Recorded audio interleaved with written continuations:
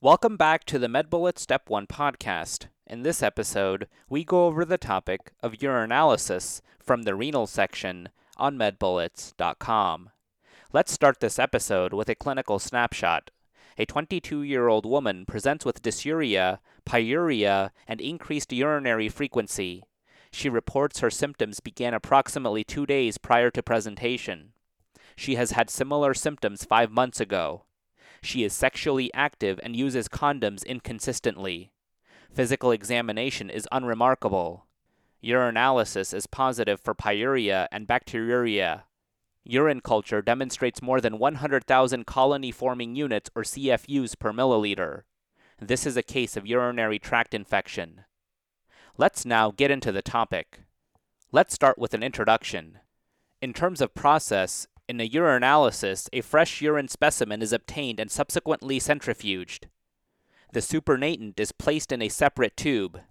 A urine dipstick is placed in the supernatant to analyze for pH, glucose, ketones, nitrite, heme, and protein. The pH should normally be between 5 and 6.5. The clinical correlate here is that a urine pH of more than 7.5 can suggest a urinary tract infection or UTI secondary to urea-splitting microbe. The clinical correlate linked to glucose is that urine glucose can be detected in the urine in poorly controlled diabetes mellitus. The clinical correlate linked to ketones is that urine ketones can be seen in poorly controlled diabetes mellitus. The clinical correlate linked to nitrite is that nitrite can be a reasonably good screening test for UTI. The clinical correlate linked to heme is that heme is typically indicative of blood in the urine. However, the urine can be heme positive in the setting of intravascular hemolysis and rhabdomyolysis. And finally, the clinical correlate linked to protein is that elevated protein in the urine can suggest a nephrotic syndrome. Next, let's talk about specific gravity. Specific gravity reflects the weight of a solution compared to the weight of distilled water. The solution and distilled water must be of equal volume. When the urine contains large solutes, for example glucose, the specific gravity increases. Next, let's discuss urine osmolality. Urine osmolality measures the amount of dissolved particles per unit of water found in urine. Next, let's talk about sediments in the urine. The sediment should be resuspended and then transferred to a slide for analysis. Urine casts represent protein and cell precipitates generated within the tubular lumen. In terms of red blood cells and RBC morphology, dysmorphic RBCs suggest glomerular bleeding. Round and uniform RBCs suggest extrarenal bleeding, for example ureter and bladder. Seeing white blood cells or WBCs in the urine is termed pyuria and suggests an infection or inflammatory process in the urinary tract. Neutrophils are more commonly seen. Eosinophiluria can be seen in drug-induced acute interstitial nephritis. And lastly, you could even have epithelial cells and crystals in the urine. Let's now talk about the various different urine casts and their associated conditions. RBC casts would be seen in glomerulonephritis, vasculitis, and malignant hypertension. WBC casts would be seen in tubulointerstitial inflammation, acute pyelonephritis, and transplant rejection. Fatty casts would be seen in nephrotic syndrome and Maltese cross sign. Granular casts would be seen in acute tubular necrosis. Waxy casts would be seen in end-stage renal disease and chronic renal failure. And finally, hyaline casts are non-specific. Okay, so now that we've gone over the major points about this topic, let's go over a few questions to apply the information and get a sense of how this topic has been tested on past exams. First question. A 52-year-old male presents with several months of fatigue, malaise, dry cough, and occasional episodes of painless hematuria. He recalls having had a sore throat several days prior to the onset of these symptoms that resolved without antibiotics. Physical exam is remarkable for diffusely coarse breath sounds bilaterally. Urinalysis reveals 2+ protein, 2+ blood, and numerous red blood cell casts are visible under light microscopy. Which is the most likely diagnosis? 1. diffuse membranous glomerulonephropathy. 2. Microscopic polyangiitis. 3. Focal segmental glomerulosclerosis. 4. Acute post-streptococcal glomerulonephritis. Or 5. Transitional cell bladder carcinoma.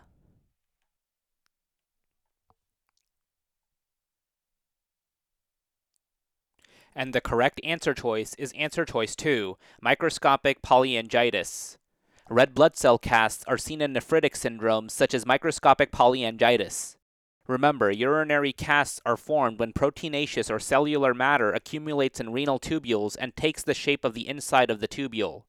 Thus, casts are specific to disease that is present within the kidney as opposed to the bladder or the portions of the urinary tract. The types of casts present in urine can give insight into the disease process affecting the kidney. Red blood cell casts are seen with nephritic syndromes, while fatty casts are associated with nephrotic syndromes. Let's now review 2 citations related to this topic. Mansi et al. Described the clinical presentation of microscopic polyangiitis. Microscopic polyangiitis is an ANCA-associated vasculitis that primarily affects the small vessels of the lungs and kidneys. As such, it can present with hemoptysis, cough, and hematuria as well as nonspecific symptoms such as abdominal pain. While patients can be positive for both P-ANCA and C-ANCA, microscopic polyangiitis is classically associated with the presence of P-ANCA. In the second citation, Brussel's review of pulmonary renal syndromes explains how one can diagnostically differentiate between the immune-related pathologies that classically present with diffuse alveolar hemorrhage and nephritic syndrome.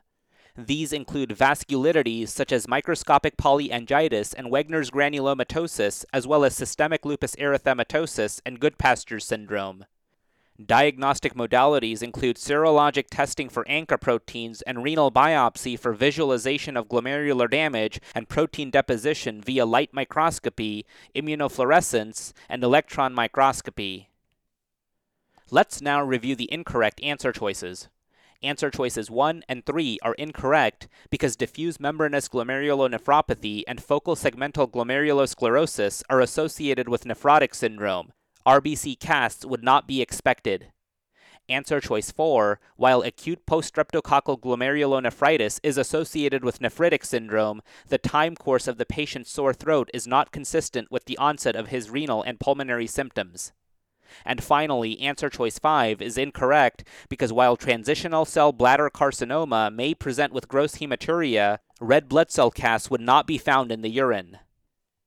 Next question. A researcher is studying the predictive value of urinary sediment in patients with suspected genitourinary tract disease.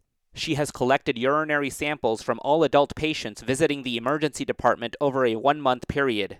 A significant finding on polarized microscopy of a patient's urine analysis demonstrates the characteristic appearance of urinary fatty casts under polarized light. Note that there is a Maltese cross appearance of the casts. This finding is most strongly associated with a condition characterized by which of the following findings on light microscopy? 1. Enlarged and hypercellular glomeruli with neutrophilic infiltrate. 2. Extensive tubular epithelial necrosis predominantly in the proximal tubule. 3. Diffuse interstitial mononuclear infiltrate sparing the glomerulus. 4. Crescent moon-shaped glomeruli with monocytes and macrophages. Or 5. Diffuse thickening of glomerular capillaries and basement membrane. And the correct answer choice is answer choice 5, diffuse thickening of glomerular capillaries and basement membrane. Fatty casts in the urine are associated with nephrotic syndrome such as diffuse membranous glomerulonephropathy, which presents with diffuse thickening of glomerular structures on light microscopy. Remember, fatty casts can be identified as refractile fat bodies, often referred to as Maltese crosses.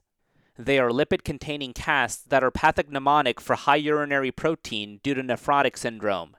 There are multiple types of nephrotic syndrome which can be differentiated by light microscopy of a renal biopsy.